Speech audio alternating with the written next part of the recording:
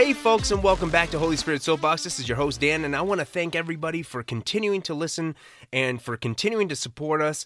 Thank you so much. We love all of you, and we appreciate all the prayers for this podcast, and we hope that it's blessing you. So if it is, please feel free to reach out and let us know. We have an email address, holyspiritsoapbox@gmail.com, or you could just go on our website, www.holyspiritsoapbox.com, and you can write us there. We're on social media. We're everywhere, so feel free to reach out to us. We'd love to hear from you, and we want to thank you so much once again. Please continue to spread the gospel. Please continue to spread Holy Spirit Soapbox to your neighbors, to your friends, to people at the coffee shop, to whomever, at your church. We love to get to know new people. We want to reach as many people as possible so we can spread the gospel with you.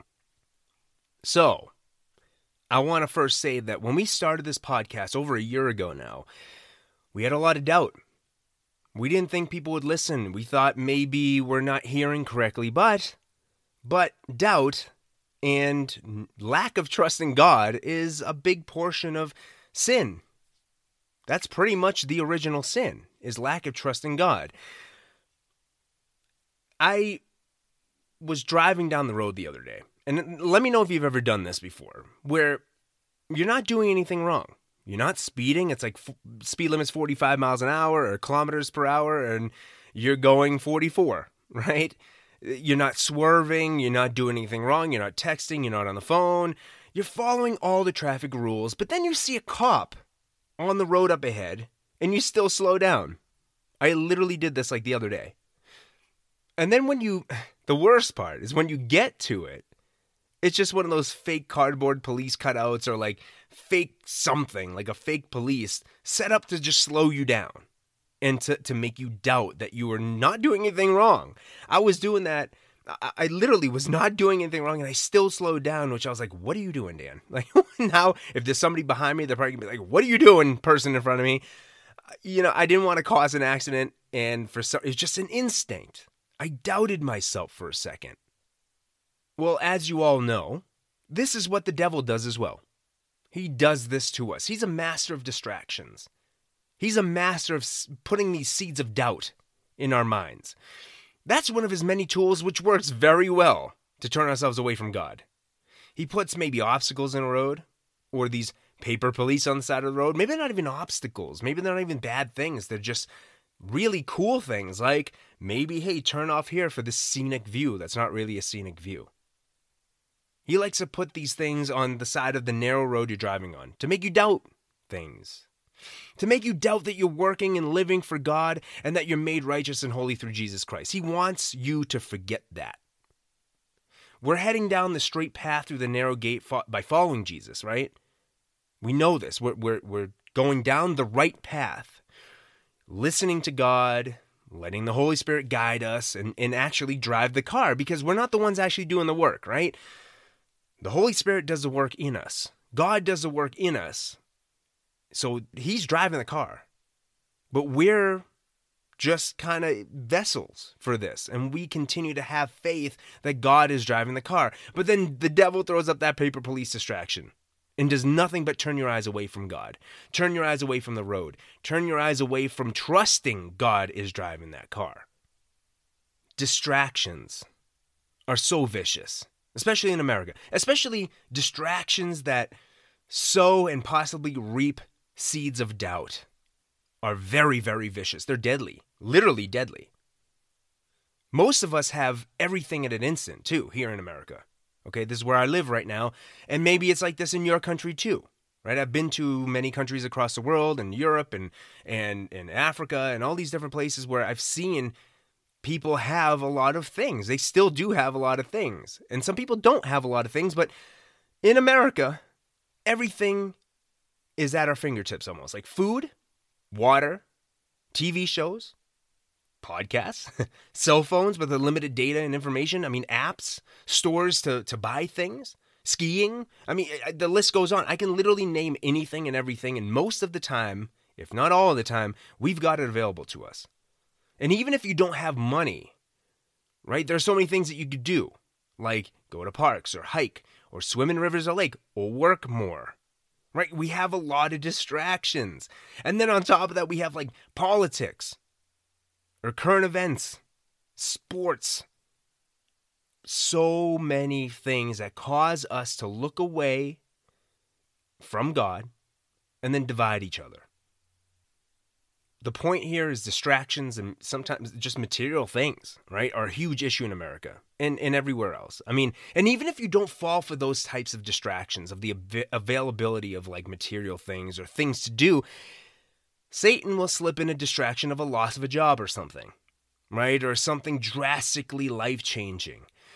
And it's, again, to bring you further from trusting in God. The devil's goal is to not only just destroy you, right, instantly or over time, but to really give you doubts and the lack of trust in God, to take you away from God and then put trust back in yourself or things of this earth or in Satan. I mean, he just wants you to wallow in his misery, okay? He's miserable, and he wants you with him because he wants the power. He wants God's power. That's what Satan wants. And he wants you to bow down to him. Because you remember when Jesus was tempted in the desert 3 times by Satan? This is in Luke chapter 4, verses 1 through 13. So the beginning of Luke chapter 4. Satan flipped the scriptures to seem like harmless, right? And then he tried to get Jesus to follow what he was saying. Okay, so the devil he wants that power of God. And he wants us to feel like we are God when we're not. You know, he was asking, well, Jesus is God, but he was like, hey, Jesus, you know, you're hungry. You've been here for 40 days. Like, you must be very hungry. You see that stone over there? Turn it to bread. If you're hungry, just turn it to bread. You know you can do it. There's nothing wrong with bread. So just eat. And Jesus is like, no.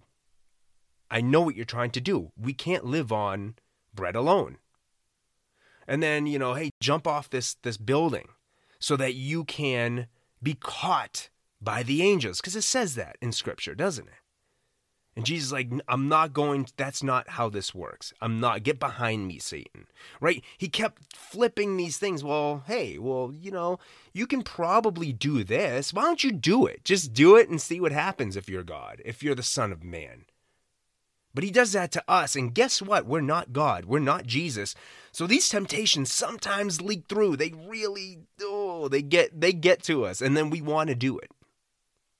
And at the end of Luke chapter 4, verses 1 through 13, in verse 13, it says this: Now when the devil had ended every temptation, he departed from him, from Jesus, until an opportune time. The devil will continue to throw us distractions and temptations. It didn't end there. He's a master at this stuff. He loves doing this stuff because he gets the power. When you start following other things other than God, when you start doubting God, when you start following like material things or other people or anything other than God, he gets the power. We're actually bowing down to Satan. And we would love to just blame Satan for everything. Well, that's not nice, you know. Satan's throwing these temptations at me. Well, you know what? You also have to put the armor of God on. You have to defend your own heart through God's word and trust in Jesus. And trust in that the promises that God has given us are fulfilled. And we have to do that, right? It's on us too. We can't just blame Satan for everything. We even have a whole episode named Everyone's Favorite Game Show, which is the blame game, which explains this, right? Because we like to blame others when we are at fault. Or when things happen to us, or when things start crumbling down, but at the same time, we have to put that armor of God on. We have to have the faith in Christ and in the promises, in God, and stop doubting God. Now, I've done this. I've done this recently on the move from Colorado. Now we live in Utah. I doubted it. I was worried because I was like, did we do this on our own power? Or did God want us here? I had doubts, the seeds of doubt, because of all these things that kept hitting us, these weird little things during the move and before the move. I was like, are we making the right decision? I had seeds of doubt. I didn't trust that God was going to protect us. And if he didn't want us here in the first place, we wouldn't be here. Right? I fall for it too. We all fall for it because we're all human. We fall for these temptations because we start looking to ourselves and trusting in ourselves versus God. We start doubting God and we start not doubting ourselves. Or maybe we do doubt ourselves and we doubt God. Because these little speed bumps, these little paper police things on the side of the road, even though I'm going straight, you got to keep moving ahead, right? We keep loving God. We keep loving people. And even if it's a real distraction or a real quote-unquote cop, or maybe even a speed bump in the road placed by Satan, you can't be pulled over. You can't be destroyed because you're doing nothing wrong. And God is driving the car. If you're following God, you're allowing God and the Spirit to move, He's driving the car. You are not doing anything wrong. So keep driving. Keep going down toward the narrow gate. That is Jesus. And just trust in Him. Don't let Satan throw these distractions and police at you to sow seeds of doubt in your mind and in your heart. You're made blameless and righteous in Jesus Christ. If you give your life to Jesus Christ, you are made blameless and righteous. You can't be pulled over. So don't slow down and continue your faith in God. So here are your verses to meditate on. I'm going to go over them. I'm actually going to read them, and then we're going to go over them. Okay? Because these are pretty deep. And I know doubt is a huge thing. We do doubt God. We do. Sometimes we wonder, like, is all this real maybe? Or am I going down the right path? Am I doing the right things? Well, the answer is yes. If you give your life to Jesus Christ, and you continue to seek Jesus Christ, and you place your treasures in heaven, not on earth, and you dig into the Word every single day or as often as you can, and you talk to God often, and all these things, these actions that come with loving God, and then it radiates out where you love people, yes, you're heading down the right path, okay? So here are the first set of verses here. This is from Job chapter 1, verses 6 through 12. Okay, it goes like this. Now there was a day when the sons of God came to present themselves before the Lord, and Satan also came among them. And the Lord said to Satan, "From where do you come?" So Satan answered the Lord and said, "From going to and fro on the earth and from walking back and forth on it," meaning he was doing his dirty work there. Verse 8 says, "Then the Lord said to Satan, have you considered my servant Job? There is none like him on the earth, a blameless and upright man, one who fears God and shuns evil." So Satan answered the Lord and said, "Does Job fear God for nothing? Have you not made a hedge around him, around his household, and around all that he has on every side? You have blessed the work of his hands and his possessions and have increased in the land. But now stretch out your hand and touch all that he has, and he will surely curse you to your face." And the Lord said to Satan, "Behold, all that he has is in your power. Only do not lay a hand on this person." What is going on here? Well, this is very deep, and we can do a whole Bible study on Job. We should. We actually may do this in future episodes where we're going to actually take the Bible and we're going to go through each verse, and we're just going to do some Bible studies. But where this is all coming into play is that Satan is going up to Jesus. Okay? Satan's going up to God. They all have to answer to God. Satan knows God very well. I mean, he was his star pupil at one point, right? And then he ended up becoming very selfish. Now they're going back and forth, and Jesus or God says, "Have you considered my servant Job?" I just want to let you know, in the midst of you going and destroying all these people, you can go up to Job, and Job will not buckle under the pressure. He has so much trust in me. He was bragging about Job, essentially, God was. Okay, and then Satan says, yeah, right. Okay, watch. I will go and I'll do all these things. If you took all these things away from him, he will curse your name right to your face, he would. And then the Lord said, "Try me. Try him. I dare you. Go ahead. Behold, all that he has is in your power. Don't lay a hand on him. Don't kill him. You cannot kill him. But go ahead. I know Job very well." So again, the point of all this, right? We're not going to go into a whole Bible study on this, but Satan goes and does horrible things to Job after this, okay? If you read the book of Job, he does some horrible, horrible, horrible things to him. God allows it to happen, okay? Because God knows Job's heart, and God knows that Job has this faith in him.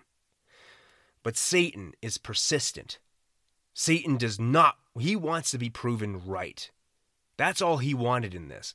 He says, Go ahead, watch. Take away everything from him, and he'll surely curse you to your face. He wanted to just be right, so he kept going after Job and his family and his livestock and everything around him. But Job, he did have a little bit of doubt. He started feeling horrible, okay, and he started questioning. But his faith was still there. And then everything turned out great in the end, right? Well, better than it was, I should say. But Satan will do this. He'll continue to distract us. He'll continue to go after us. Okay, now let's look into the New Testament, okay? 1 Corinthians chapter 10, verse 13 says this: "No temptation has overtaken you, except such as is common to man. But God is faithful, who will not allow you to be tempted beyond what you are able, but with the temptation will also make the way of escape, that you may be able to bear it." Jesus went through every temptation that man has gone through. Okay? He has.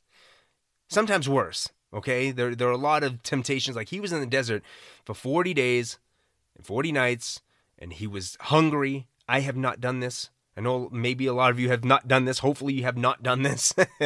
But he was there, and he was hungry, and he still did not change that rock, that stone, to bread.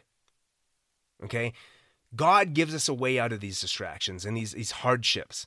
God gives us a way to put the blinders on, away from these distractions, these paper police and the speed bumps in the road. And that is Jesus Christ. When we look to God, right, we put on that full armor of God. When we read his word and we trust in him and we have this faith in his promise and in God, that's a way out of all this temptation. And then the next verse, James chapter 4, verse 7, and I love James because he's so straight and to the point. It says this: "Therefore submit to God, resist the devil, and he will flee from you." Simple as that. I don't know about you, but I get hit with temptation like every single couple minutes, right? I mean, honestly. And when I think I'm about to sin, or when I am about to sin, I pray to God, and we've gone over this in previous episodes too, but I'll pray to God, or I'll watch a godly video, or I'll listen to godly music, or I'll read his word, most importantly, and then I'll pray, and I'll maybe fast or meditate or do something that just brings me back to God, and then that temptation almost goes away, at least for the time being. And he'll keep poking at me, but I'll keep resisting. And then when he resists, he ends up fleeing. That temptation actually just goes away, and then I don't have that temptation anymore. It's kind of incredible. If you do this, awesome. If you don't, I highly suggest that you try it, right? Literally resist it by digging into the word, or digging into God, or calling somebody that's godly and chatting with them about this. Hey, I feel like I'm about to sin or do this thing that I've done so long. Can we talk through it? I mean, I will do that. If you have a sin or something that you're struggling with, you can reach out to me or Stacy, and we'll definitely talk to you about it. But therefore, submit to God, resist the devil, and he will flee from you. So that's James chapter 4, 7. And just a note really quickly too, when we just heard Luke chapter 4, verse 13, the devil will keep coming back, right? He fled from Jesus when Jesus kept pushing away that temptation the 3 times. He's like, "Get away, get behind me, Satan, get away. I don't want to deal with this. No, no, no, no, no." The devil fled.